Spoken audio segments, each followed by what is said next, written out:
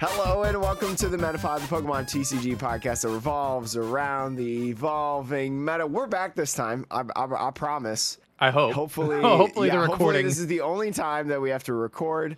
Last week, if you did not realize or you didn't see on Twitter at the Metapod TCG, we had some technical issues. And let me tell you, the recording that Sean sent me, because Sean does the recording and then I edit the stuff and then post it places. You could hear me and you could hear me great, but Sean was non-existent. You could not hear Sean.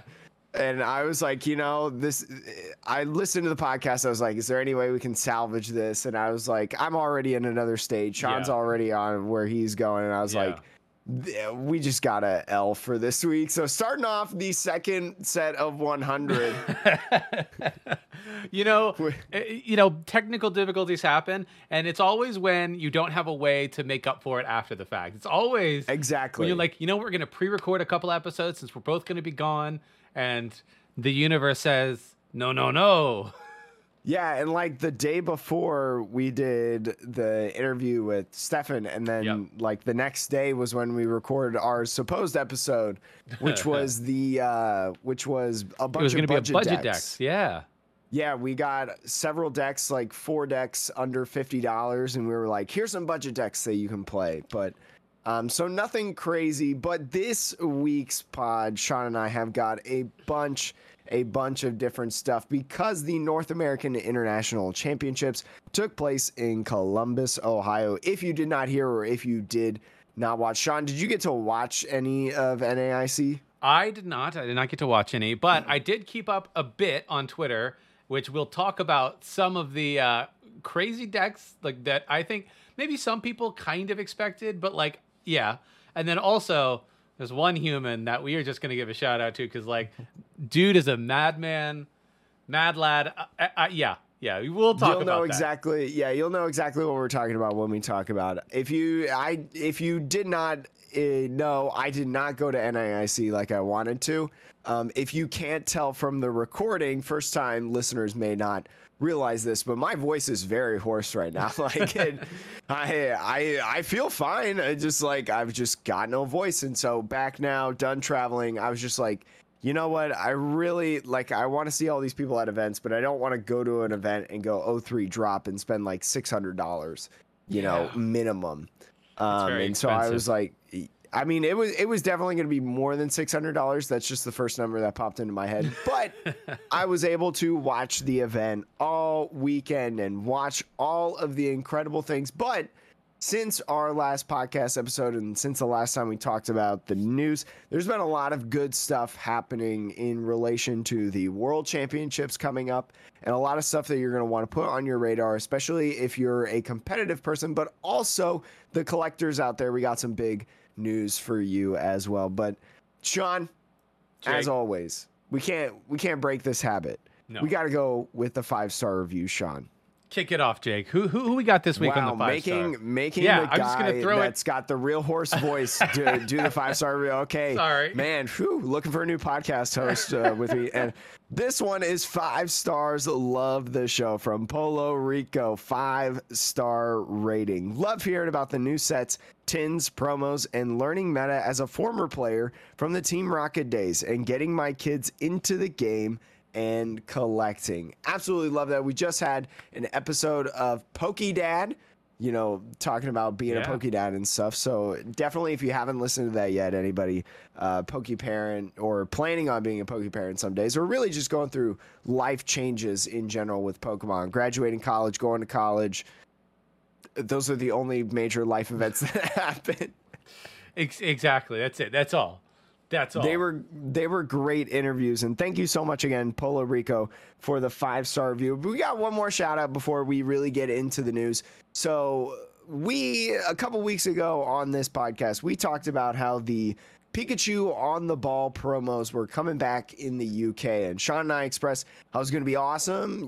Whether you lived in the UK and you wanted to get them, or maybe you were someone that lived outside the UK and you were going to have to buy them off eBay and stuff, because more promos means that they were going to be cheaper, and they're really cool. They're kind of one of a kind. set of cards. And this wonderful, wonderful person, Ian, reached out to us on Twitter at MetaPodTCG and said, hey, I got a couple Sobble on the ball promos. Do you want like them? Like, I'll just send them to you. And so we got a couple. This is Sean's right here that you may be seeing on screen. I haven't sent him to you yet. I just got home like yesterday.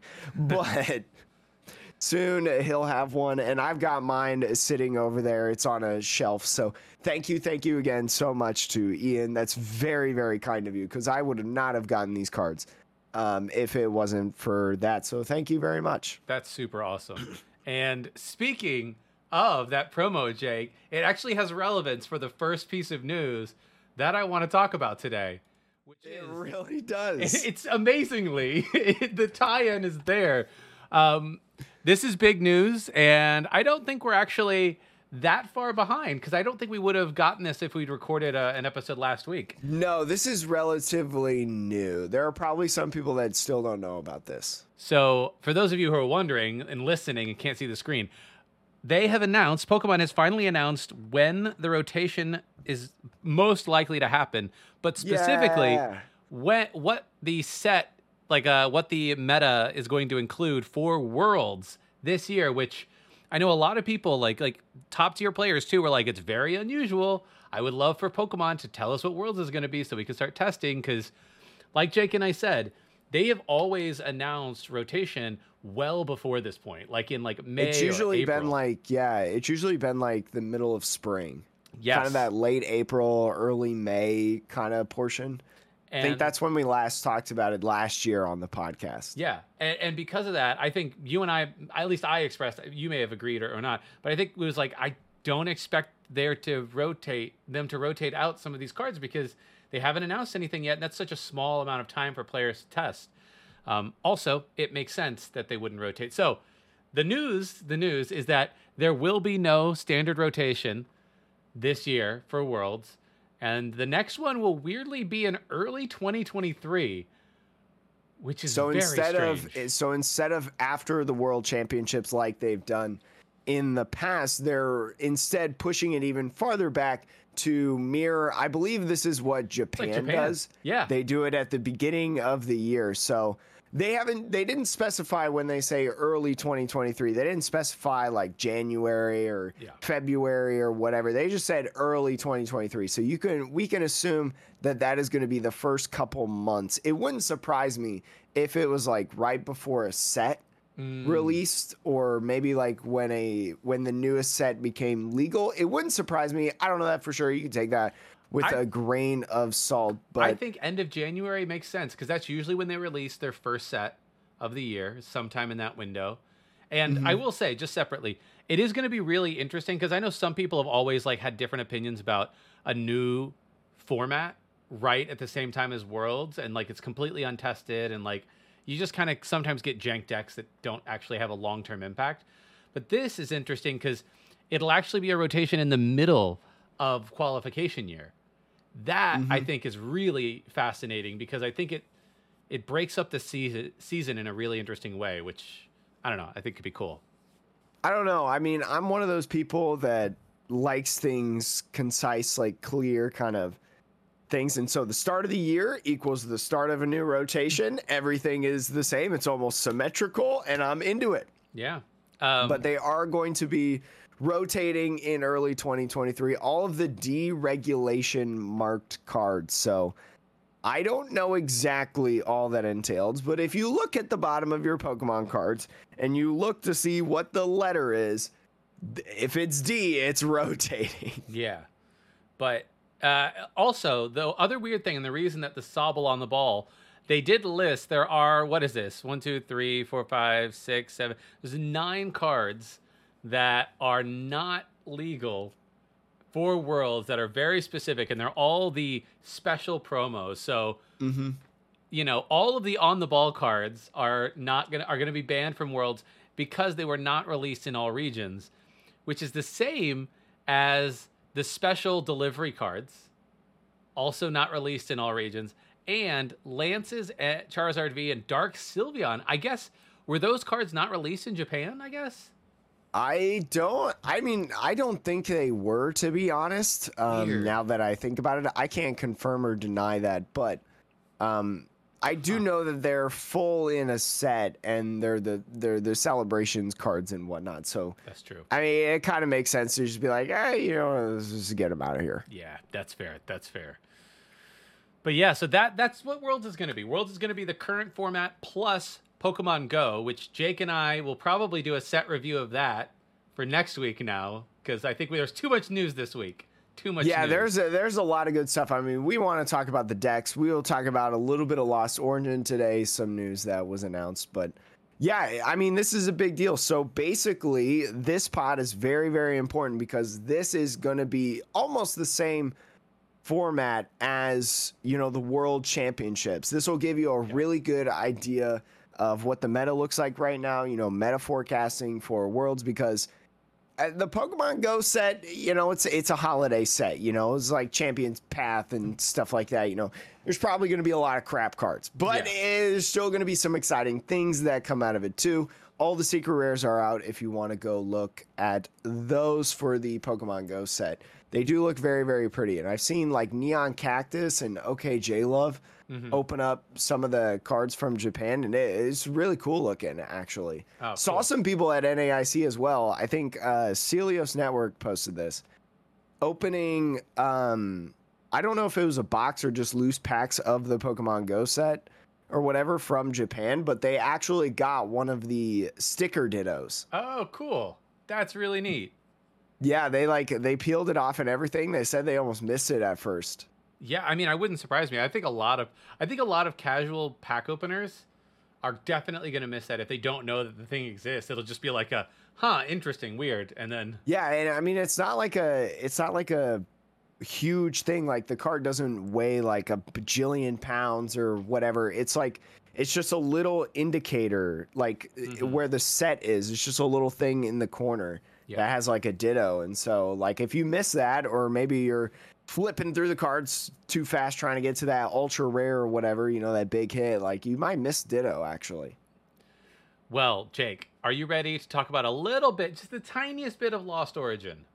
I am, because these were announced and I know our collectors are going to be excited about this. The Lost Origin pre-release promos have released. It's very, very interesting. At the time of this recording, not all of them have been fully revealed.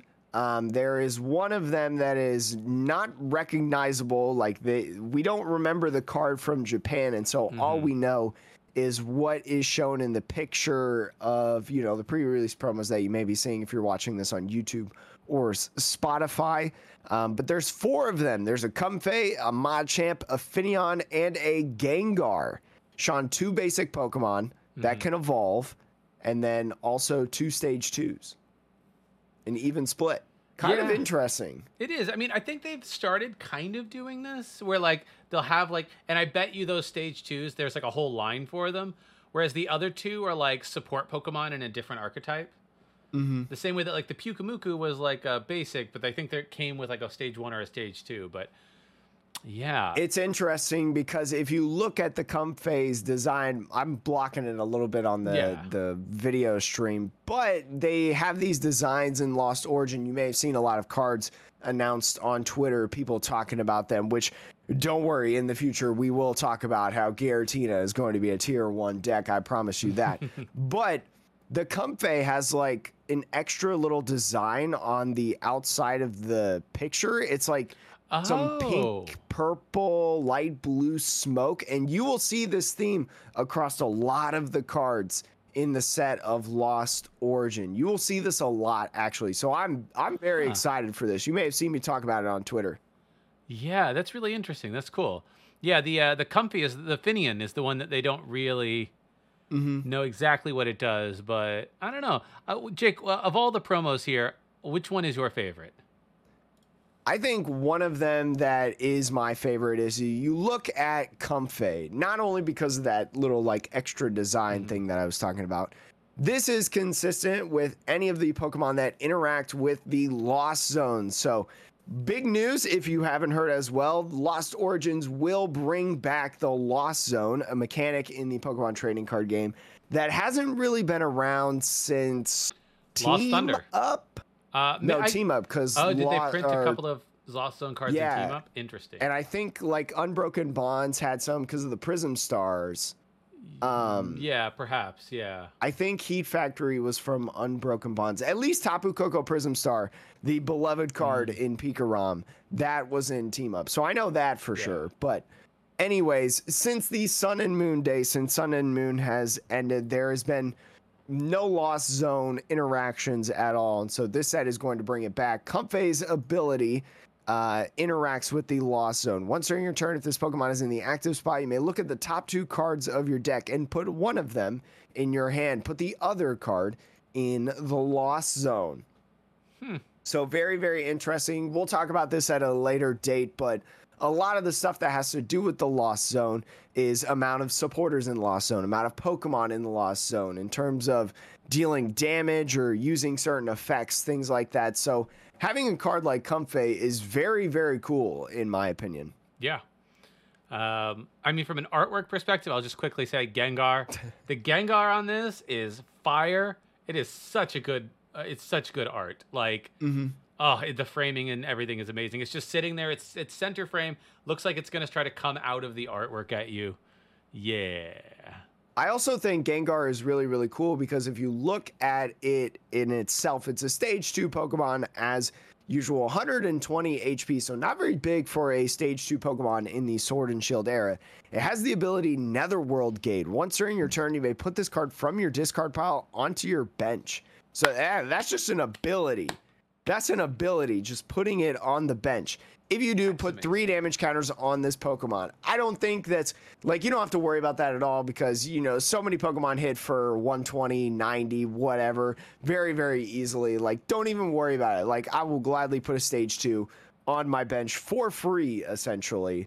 And then its attack for 1 psychic energy is Shrieking Circle. Put 2 damage counters on your opponent's active Pokemon for each of their benched Pokemon. So you can do 10, right? And 10 is not necessarily great, right? But, you know, when you get to put a stage 2 onto your bench for literally nothing, you don't even have to search it out. It just has to be in your discard pile. It's worth 1 prize. This could be an interesting kind of finisher Pokemon, especially for Psychic decks. You know you're never going to start this Pokemon, right? And so if you have a deck, something like maybe Dragapult, I don't know if Dragapult's bad, but this is the first thing that comes to mind because it hits relatively low numbers.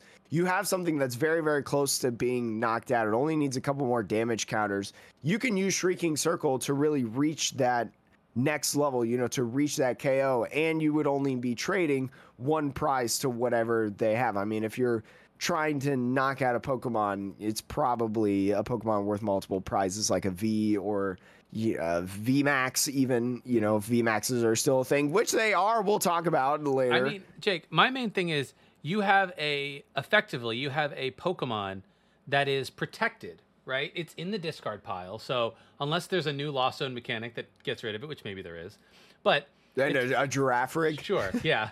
But like you have a Pokemon that is protected in the discard pile, but is effectively on your bench if you leave a bench spot, and it does 100 damage, you know, potentially up to 100 damage for 1 energy, and all you need is a switching card. I mean, like, if you really think about just as pure simplicity, value, like, there's a lot of decks where if you want a single prize Pokemon to do 100 damage for 1 energy, either you have to find it, put it onto your bench, and switch in the same turn, or leave it on your bench and hope it doesn't get gusted up or whatever.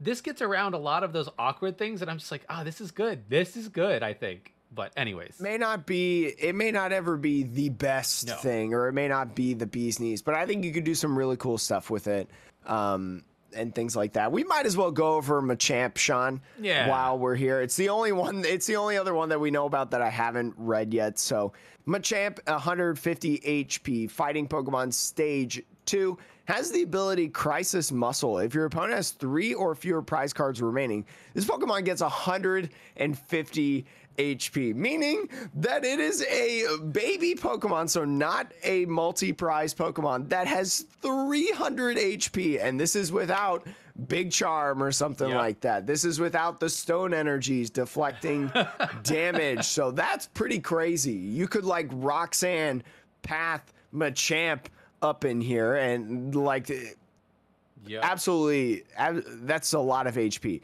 Fighting is its attack. Strong Arm Lariat, 100 plus damage. You may choose to do 100 more damage. If you do during your next turn, this Pokemon can't attack. We've got Cross Switcher in the format. We've got Escape Rope in the format.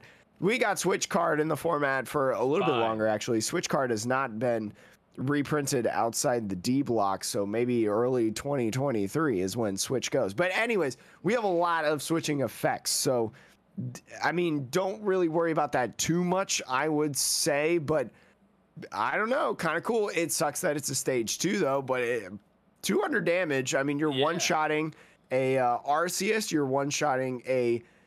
Are you one-shotting the flying rat? I don't want to spoil it yet. Are you one-shotting? Is that a fighting week or a lightning week? Let me look it up. Check. I think I don't actually know. It probably is fighting week, but who knows? Honestly, I have this like weird feeling. But anyways, it's a very, very interesting card in my opinion. I really, really like these pre-release promos. It is Lightning Week, by the way. Oh, weird. Yeah, I knew it was kind of weird, but kind of weird. Anyways, very, very cool. The Finneon, again, we do not know. There's a little bit of it. I mean, you would use it for its ability, but we don't really know exactly what the ability is. It has to do with the Swim Freely attack, which I don't know any Pokemon off the top of my head that have that attack, but maybe in Lost Origin a Pokemon will come out with that. But yeah, Sean, let's get into what everybody is wondering. NAIC, the North American International Championships, happened this weekend. Sean, it was thrilling. It was exciting. And I was actually at the last NAIC that happened in 2019, the summer of 2019. I went there as a spectator. And so I didn't know the stream of NAIC. And let me tell you, it's a step up in production compared to regionals. And shout out to Boo Frosted Caribou, had their first ever casting time. Shout out to them. I know they were very, very excited in that. And all the other excellent casters. I know Skarzig did their first IC casting. They've done a couple of regionals so far this season. But anyways, going into the standings, it's very crazy, Sean, because in this, there was no Mew within the top 16. There was one Mew within the top 32. So absolutely wild, Sean. We know that Mew VMAX is a very, very good deck. We know that Mew VMAX is probably a deck that can get you a safe entry into day 2 if you've piloted a lot. You know the deck very, very well because that's how strong it is.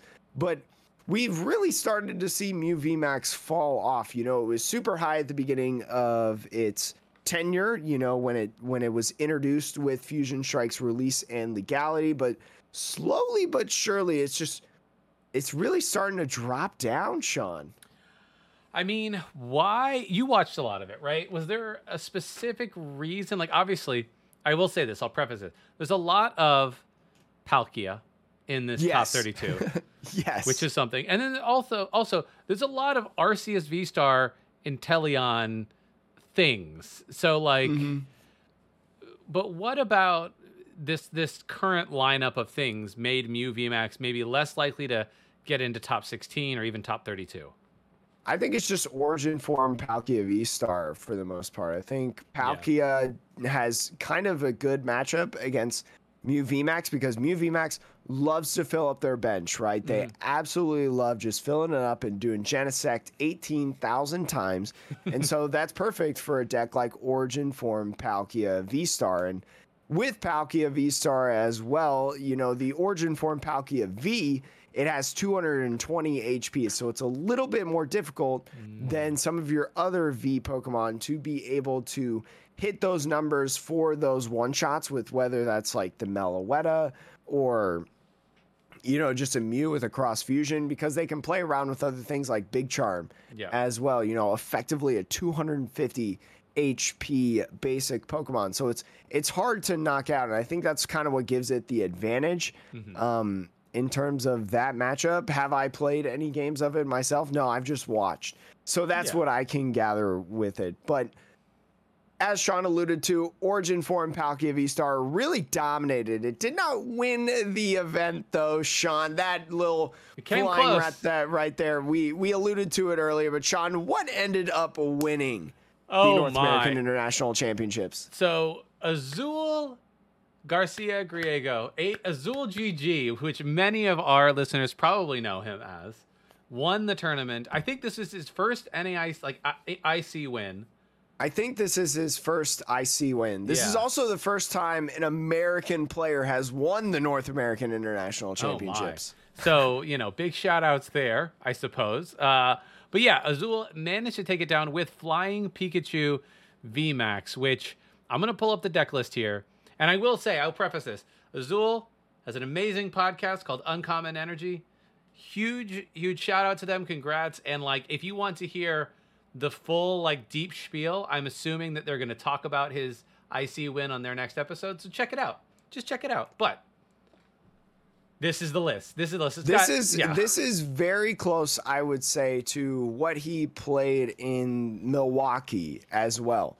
Milwaukee, he also did very, very well because Flying Pikachu VMAX, if you do not know, is an electric type Pokemon. It's hitting for 160 base damage. So hitting for weakness on an Origin form Palkia V-Star, 320. Even if the Palkia has a big charm on it, it is still getting one-shotted and knocked out of the park. And 310 HP as well on the Flying Pikachu VMAX without any other, you know, health modifiers, which there are none in this list. That's right. But that's a lot of HP to try to get past, especially because this deck can do very well at managing its bench and not putting too many Pokemon down on the field. Yeah, so like this one, so the way that this engine works, for those of you seeing this type of deck for the first time, it's got 3-2 line of the Pikachu VMAX, the flying one specifically, and it's got a 4-3 line of Arceus, because, you know, if you read Flying Pikachu VMAX's energy requirements, I think, is it 3 colorless or a lightning and 2 colorless, something like that?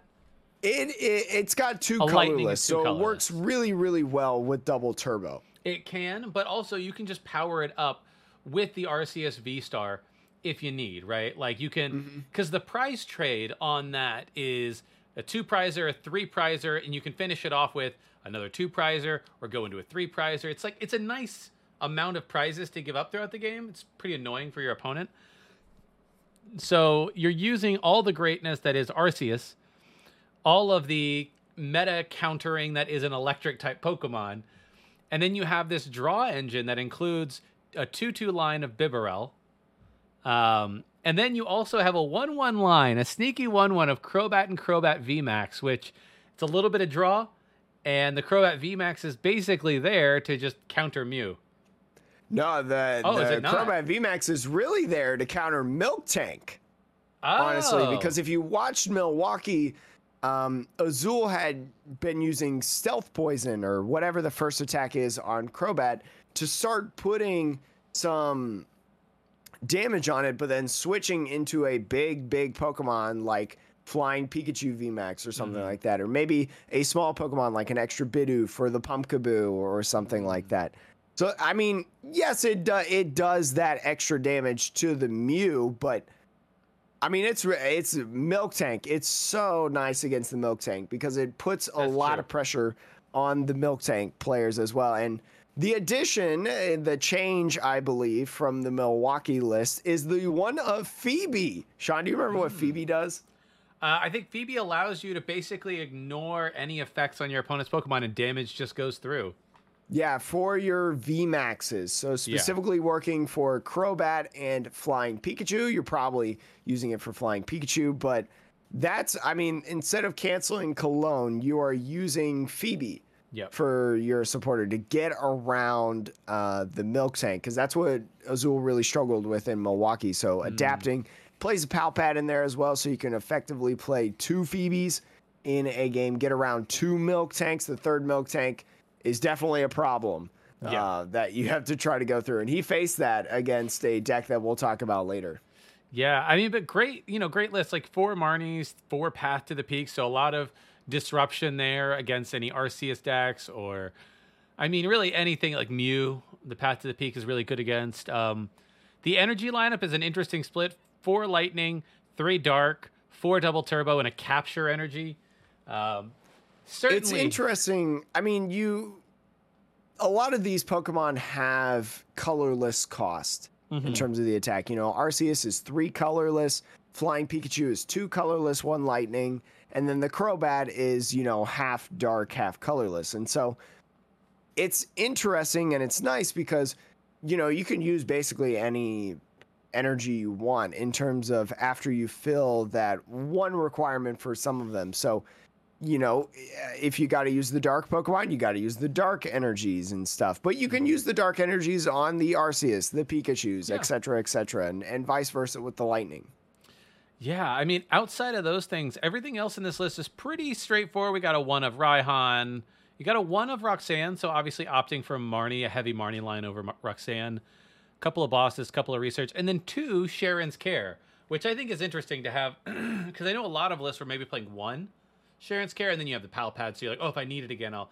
But obviously, Azul here opting for 2, so that he can basically rescue an Arceus V-Star if he needs to. And if we talk again about that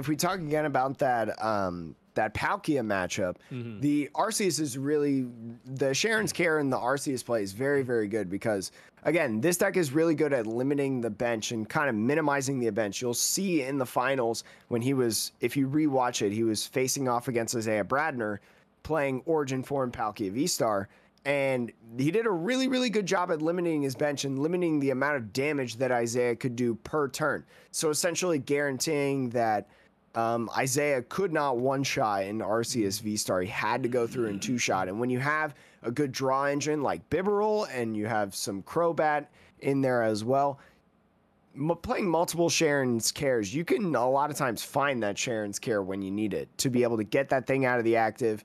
And if you're getting an Arceus V-Star out of the active, you've already probably used Trinity Nova to accelerate on your Pikachu or whatever. And so you could just go right into that Pikachu and just start wailing away. Yeah.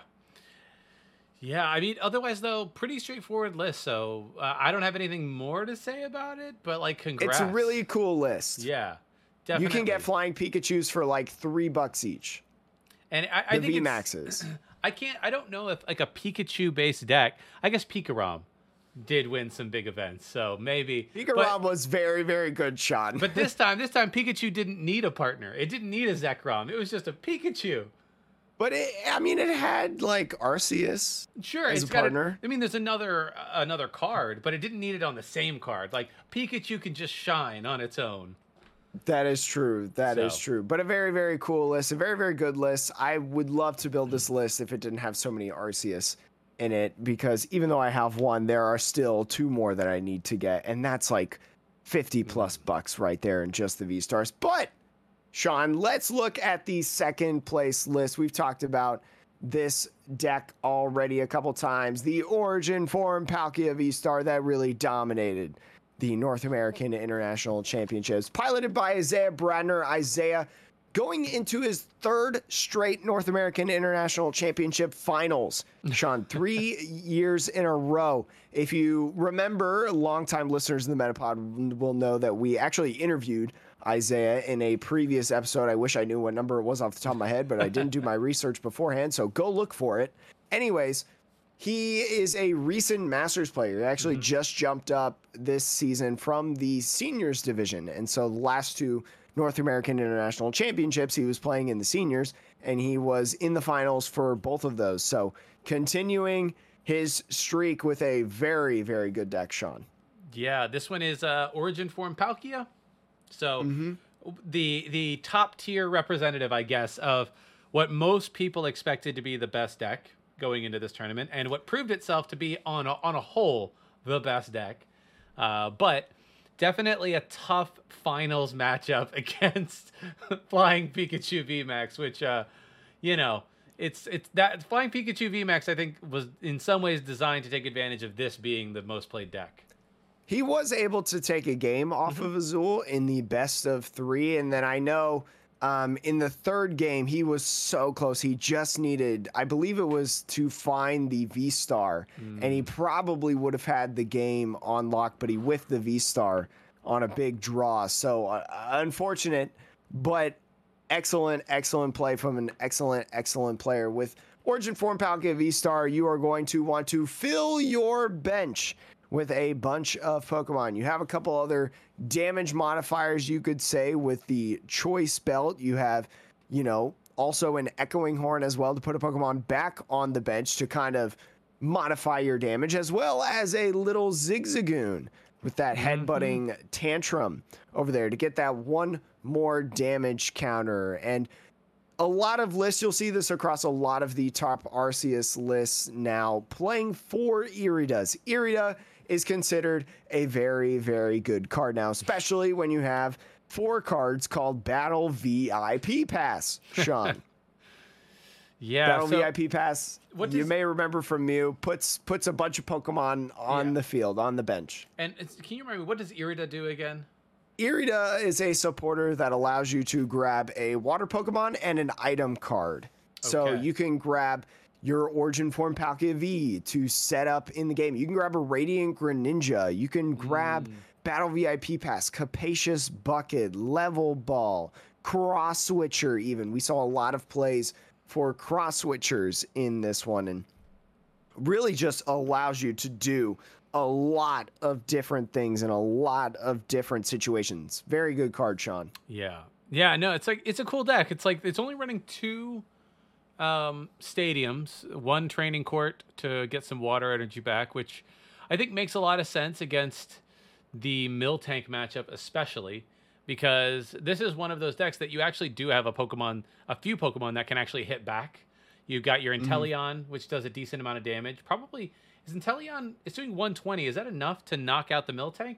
It is, but a lot of Miltanks are playing Cape of Toughness, so unfortunately not enough in that aspect. But you are playing a Tool Scrapper in your list and your Shady Dealings deck, so you can get rid of those. And the Radiant Greninja also can do some little bench snipe damage to those decks. So got ways to get around the wall stall mill deck, and then just a generally really good deck for cross switchers. So heavy on the cross switchers. And yeah, everything else, the Echoing Horn, the one of is nice.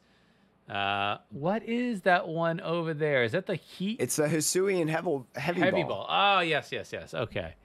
Yeah, a card that I keep hyping up because it's good, Sean. I love me the Hisuian Heavy Ball, allowing you to find a Pokemon out of your prizes, help set up your game plan. Yeah. But yeah, no, it's a good deck, pretty straightforward. As Jake was saying, if you want, you can always go to the YouTube channel for the Pokemon TCG, or no, Twitch.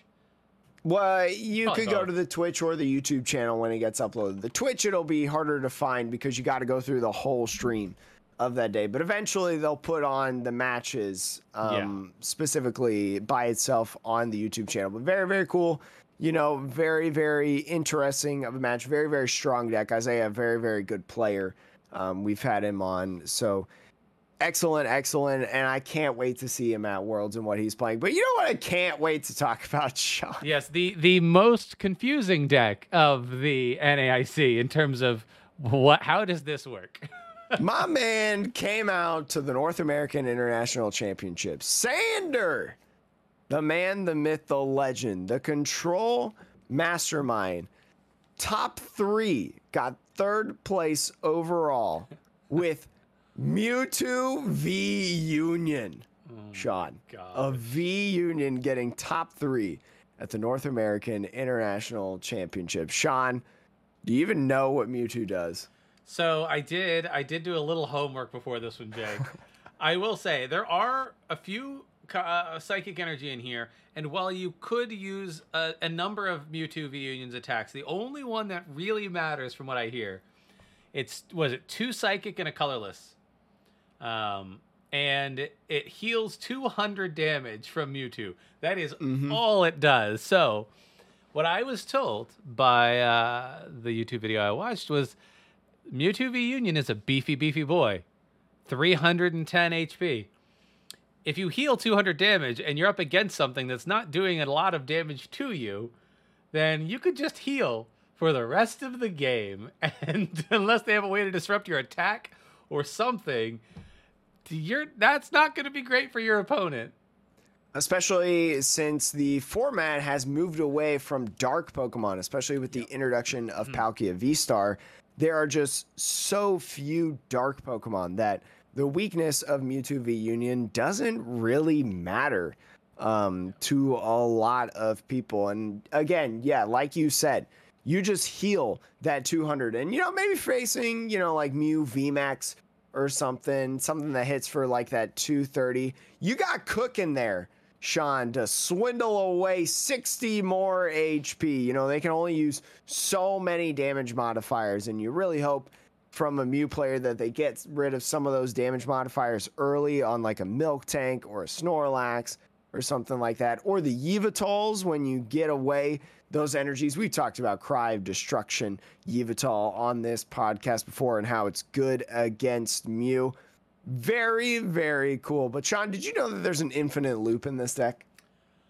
Let's see here. What is the infinite loop? I mean, Jake, why don't you go ahead and explain it to me? But I feel like I remember it with, what is that new? Is it Silene? Is it Silene involved? Silene is one of the factors of the loop in this deck. Silene says roll 2 die for each heads, grab a card and put it, I believe it's on the top of your deck. And so if you get 2, I believe you can put them in any order you like. But you combo that as well with Team Yell's Cheer. Team Yell's Cheer allows you to put a combination of 3 supporters or Pokemon into your hand from your discard pile. Or is it into your deck? It might be into your deck. It might be into your deck, but the one thing you can't do is you can't put a Team Yell's Cheer with that effect. Yes. So you think, that's the infinite loop. Similar to something like Lusamine, right? Lusamine cannot put Lusamine. Wait, actually, no. Can Lusamine might actually be able to put Lusamine. I actually think, yeah. I think this is where they fixed it. I've played decks with Lusamine. Yes. I actually think Lusamine can Lusamine itself. Yes. But anyways, the real way that you get Team Yell's Share back into the deck, aside from Silene, is Palpad. Playing multiple copies of Palpad. So you can throw those into the deck, and you play a bunch of other control-ish cards like Peonia, Flannery, Sydney, Crushing Hammers, and just some insane stuff. You got a Pikamuku in there too, Sean. You know how the Metapod podcast loves we love the our old pitch of Pikamuku. Yeah, being able to have a 59 card deck effectively. Although you can't use Pikamuku if you don't have any cards in your deck, I believe. Yeah, that would make sense because you have to replace it with take the top card and then put this one on the bottom. Yeah, if you don't have a top card, then yeah, it would just be Pikamuku coming back into your hand. So that's not exactly how it works. No. That just helps you get to the bottom of your deck faster. And very, very cool to see Sander play this. A couple other people played this as well. Really? I don't know if they all played the exact 60, but I know at least one other person did well with it. I don't remember what their name was. With the Mewtwo V Union? Yes, with the Mewtwo V Union. It was pretty much the same concept. I don't know if it was the exact same 60, but super crazy to see a deck like this just come out of nowhere, especially when we had Milwaukee Regionals last week, Sean. Always exciting. This is why I like closed deckless formats. This is why, I love watching the big tournaments and stuff of the Pokemon trading card game. Is you get whack stuff like this. Yeah. Just out of a hat. So yeah, basically the way this deck works, I talked about it. So you have Mewtwo to heal a bunch of damage. You've got the Mill Tanks to basically turn off certain decks entirely if they don't have another attacker, because they can't, if they're a Pokemon V, they can't hit through it. And then you have Yveltal and the Crushing Hammers to get rid of all the energy. And then, you have an infinite loop basically, so you don't deck yourself out. That's basically all the deck is trying to do is like get into its like little combo for whatever the combo it needs for the deck it's playing against fast. The only time that you actually deck yourself out in this deck is the very unfortunate, like, 8 tails in a row on Silene. Yes. That's the only way, which is so minuscule, you know, it's such a low percentage to hit 8 tails in a row that you kind of just take that risk. Yeah. But I believe that is the only way that you deck out with this deck. Yeah, most likely. Although, man, this is one of those decks where I'm like, if I was the opponent, I'd be like, is there any... Like, do you just start throwing a Durant in just to mill like 1 or 2 of their own cards? Like, it's like against decks like this, they usually like late game mill decks like this, or like stall decks, I should say. Their game plan is actually just about like keeping what they put back into their deck so that they don't deck themselves out pretty thin, like maybe like 2-3 cards. So if you can get rid of a few of those pieces, it actually does make it really awkward for them. So I don't think it's worth putting in a Durant in your deck. I'll just say that right now. All I know is if you go on the Pokemon trading card game ladder today, it is filled with people trying to figure out and try out Sanders' fun new deck. Very, very cool deck. Again, I love it. I think it's just, I love stuff like this, which is out of the window, super obscure, it's just wild. Yep. Jake, I think you had a couple of other decks you wanted to chat through. This one from Spencer Perez.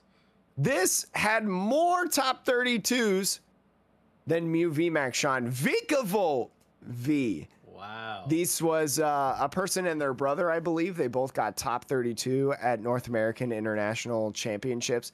Vikavolt V with that paralyzing bolt, you know, doing that 50 damage and preventing your opponent from using item cards, something very, very good right now in the Pokemon trading card game. You have a bunch of other counter Pokemon, the Galarian Moltres, the Galarian Zapdos, and using that Mew engine, we talked about the Mew shoes. Well, actually, we haven't talked about the Mew shoes because we were out and we missed a podcast episode by accident. But anyways, but shoes, trekking shoes good, Mew also good. Mew shoes. And when we say Mew, we mean Celebrations Mew, the Mew that has appeared a little bit every so often, but has really come out into these turbo style decks that you've probably seen the last couple weeks. Most, if not all, these turbo style decks are playing this Celebrations Mew and playing a 4 of trekking shoes. And well, it's very, very good in that aspect. You do play things like Energy Switch, so you can move stuff. You play a bunch of energy searches as well to find, you know, that Vikavolt V, you know, to find the 1 energy you needed for the Galarian Zapdos or whatever, the Crobat, if you need to get around Milk Tank or something. You do have Radiant Greninja in your list, but you can't use Radiant Greninja. You don't have any water energy, but I mean, very, very cool as well. Yeah, and it's the one I'm looking at this list now because this is the first time I'm seeing it. Like the combination of like counter Pokemon plus a Vikavolt, like the counter Pokemon can knock out the things they need to, right? Like in certain matchups. Vikavolt hitting for weakness against Palkia, actually really interesting and relevant because like if you hit Palkia for weakness, you don't overbench. If they can't return KO you, yeah, you might think, oh, 50 times 2, 100, that's like a 3-shot, that's bad. But throw a Choice Belt on there, and that's actually 80. And now you're doing 160, and you're 2-shotting those Palkias. And all of a sudden, you 2-shot Palkia, and they can't use item cards? Oof. Yeah, I mean, they can't find their Sobbles. They can't find their Drizzows. They can't level ball for Drizzile to Drizzile chain for more level balls and things like that. It's just, it again, makes it very, very difficult for your opponent to play the game. I mean, if you completely stop what they're trying to do, just like in Sanders' deck, right? You can't knock out that Pokemon. It just makes it very, very difficult. So I wanted to give this deck a shout out. Oh, yeah. I don't believe it made top 16. I believe both of them were in the 17 to 32, but I thought it was just a really, really cool deck. Something that we haven't really seen yet. And also playing 3 Switch cards as well to get those beefy Vikavolts or whatever from the active. Even your Muse, getting those Muse out of the active as well. Yeah. Potentially. And then, Jake, you sent me one more deck, which this one's a little sideways, but, you know, another deck that you said was your favorite deck of the This evening. was my favorite deck of the event. Ian Robb played this one. I believe Reagan, who won the seniors division, was also playing this list, if not the exact 60. It's basically Flying Pikachu Arceus, but it's got 2 Beedrill in it. And that's what makes it my favorite, because it's just something else really, really cool in this list. And it's only a 4-2 Arceus V-Star line. So that's one less Arceus V-Star that I have to buy. So I'm into this list. And this one playing also the Inteleon engine. Mm-hmm. Yeah. I mean, again, it's basically, instead of Bibarels, right, in terms of Bibarels that Azul was playing, this is opted for the more aggressive Beedrill, the one that has the Jet Stinger attack, where if the opponent has a special energy attached to their active Pokemon, it is knocked out, costs only 1 grass energy, which is very easy to find in this deck, because you're playing actually a majority of grass energies, because you have a lot of colorless energies in your attack cost. You're playing the Single Strike Mustard as well. Absolutely love Single Strike Mustard. Very, very cool to combo your hand all the way until Mustard is the very last card, and then go ahead and throw a Single Strike Pokemon onto your bench, specifically a stage 2. Absolutely love it. So I mean, that's pretty much that list. Yeah. It's not too much different than Azul's list, besides the Beedrills instead of the Beeberils, but it's my favorite list. Well, it's Jake, my favorite list from the event. Do you want to see my favorite list from the event? I know what your favorite list is from the event. Sean, take it away. I know you're excited to talk about this one. So this list, I'll just tell you right now. Everybody who's watching, I'm going to keep the screen small. That looks like a normal list. Kind of weird, though, because you're like, huh, how does all this work? There's no energy in this deck. Well, there's no energy in the deck because there are no jumbo energy cards. This deck is entirely made of jumbo Pokemon cards, the ones that you get from like those special boxes and everything. So I'm gonna pull up. It was so large. The cards are so large. He had to take 2 photos across like an entire table. It doesn't even matter what Pokemon he's running in this, because you could run 1-ofs, 4-ofs, whatever. But there technically are enough Pokemon that were printed that are jumbo size that you can run a 60 card deck. And I can't imagine that he won any games. No, I mean, he lost. He played 1 round. The person, Matthew how do you say that last name? Varive? I believe, I don't know.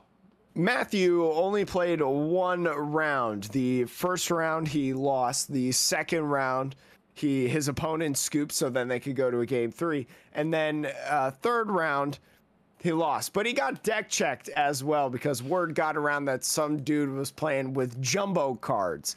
And just to set the record straight, Christopher Szymanski, who was part of the event as a judge, very, very long time Pokemon player. I know a lot of word got around that, you know, it was legal, but Christopher specifically tweeted out, I just saw this, so I don't have this in the show notes for us, as I pulled up Twitter to get this tweet. So very coincidence that we're finding this out.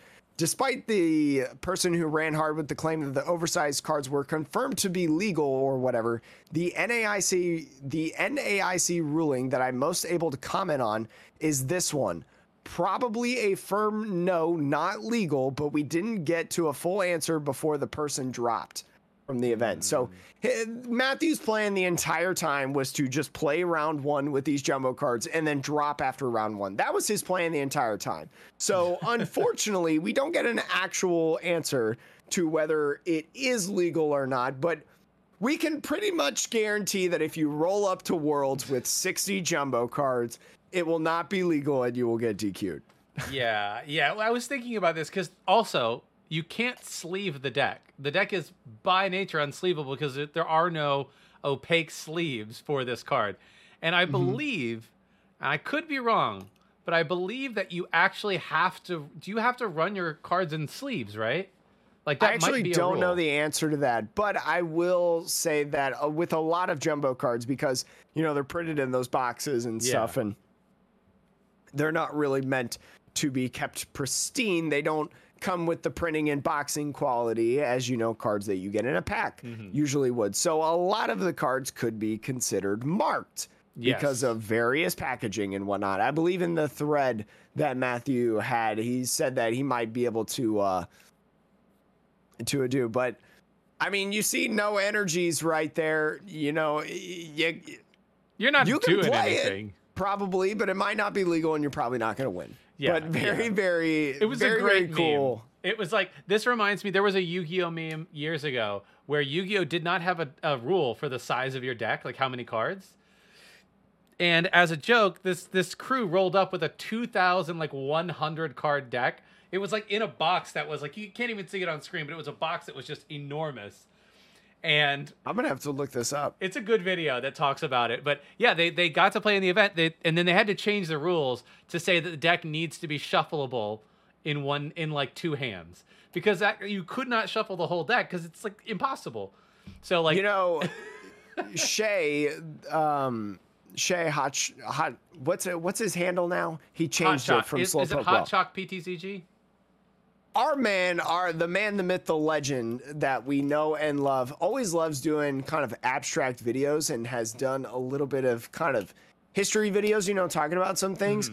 I think it would be great, and I think it would be a hit YouTube video to talk about the 2,000 card deck. I bet people would love that. So there's an idea for you if you're a YouTuber, or if you're Shay. Please, Shay, make a video on that. I would love to hear you talk about that, because I think that would be the funniest thing to listen to in the office while I do work. But absolutely insane. Again, big shout out to that person, and shout out to everyone who did go. I know a lot of people who went and just had an incredibly fun time. Just had a blast, and I wish I could have been there. Sean wishes he could have been there too. But there's always next year. Yeah. When we're big and famous and our only job is doing the Metapod podcast, because we have so many lovely, lovely, lovely, excellent listeners, you'll be able to see us. And so hopefully we'll be able to see you all soon. But Sean, is there anything else that you want to mention?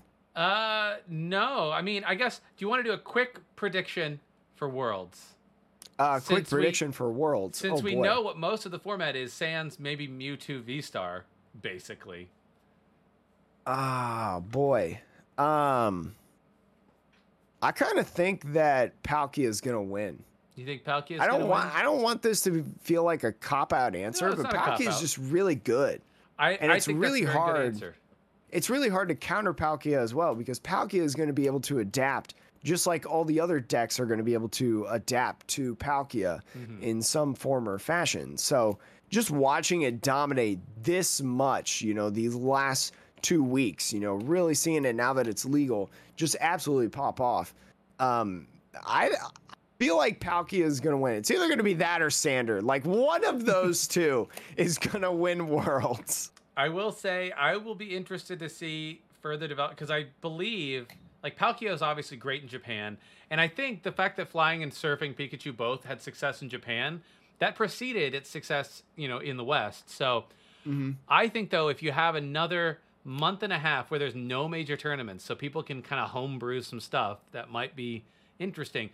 I actually think that you might see Palkia has the best chance, but I think some form of a Pikachu deck that can integrate, that could integrate maybe a fighting weakness, or like, a little bit of something else, like a little bit of spice. I think that might make it through. I mean, it's interesting because, you're right. Flying Pikachu did have results in Japan, but Azul was like one of the only players playing Flying Pikachu in those top spots. So it was a deck that I think a lot of people kind of didn't really have on their radar. They may have known, he did well in Milwaukee with the list, but, not well enough to be like, okay, really got to counter this Flying Pikachu, And so maybe now this is the point where people start countering it. This is maybe the point where maybe people say, you know what? Maybe we just let it keep going and we just worry about everything else. I will say Flying Pikachu is a victim of its own success, the same way that Mewtwo was, because it's weak to itself.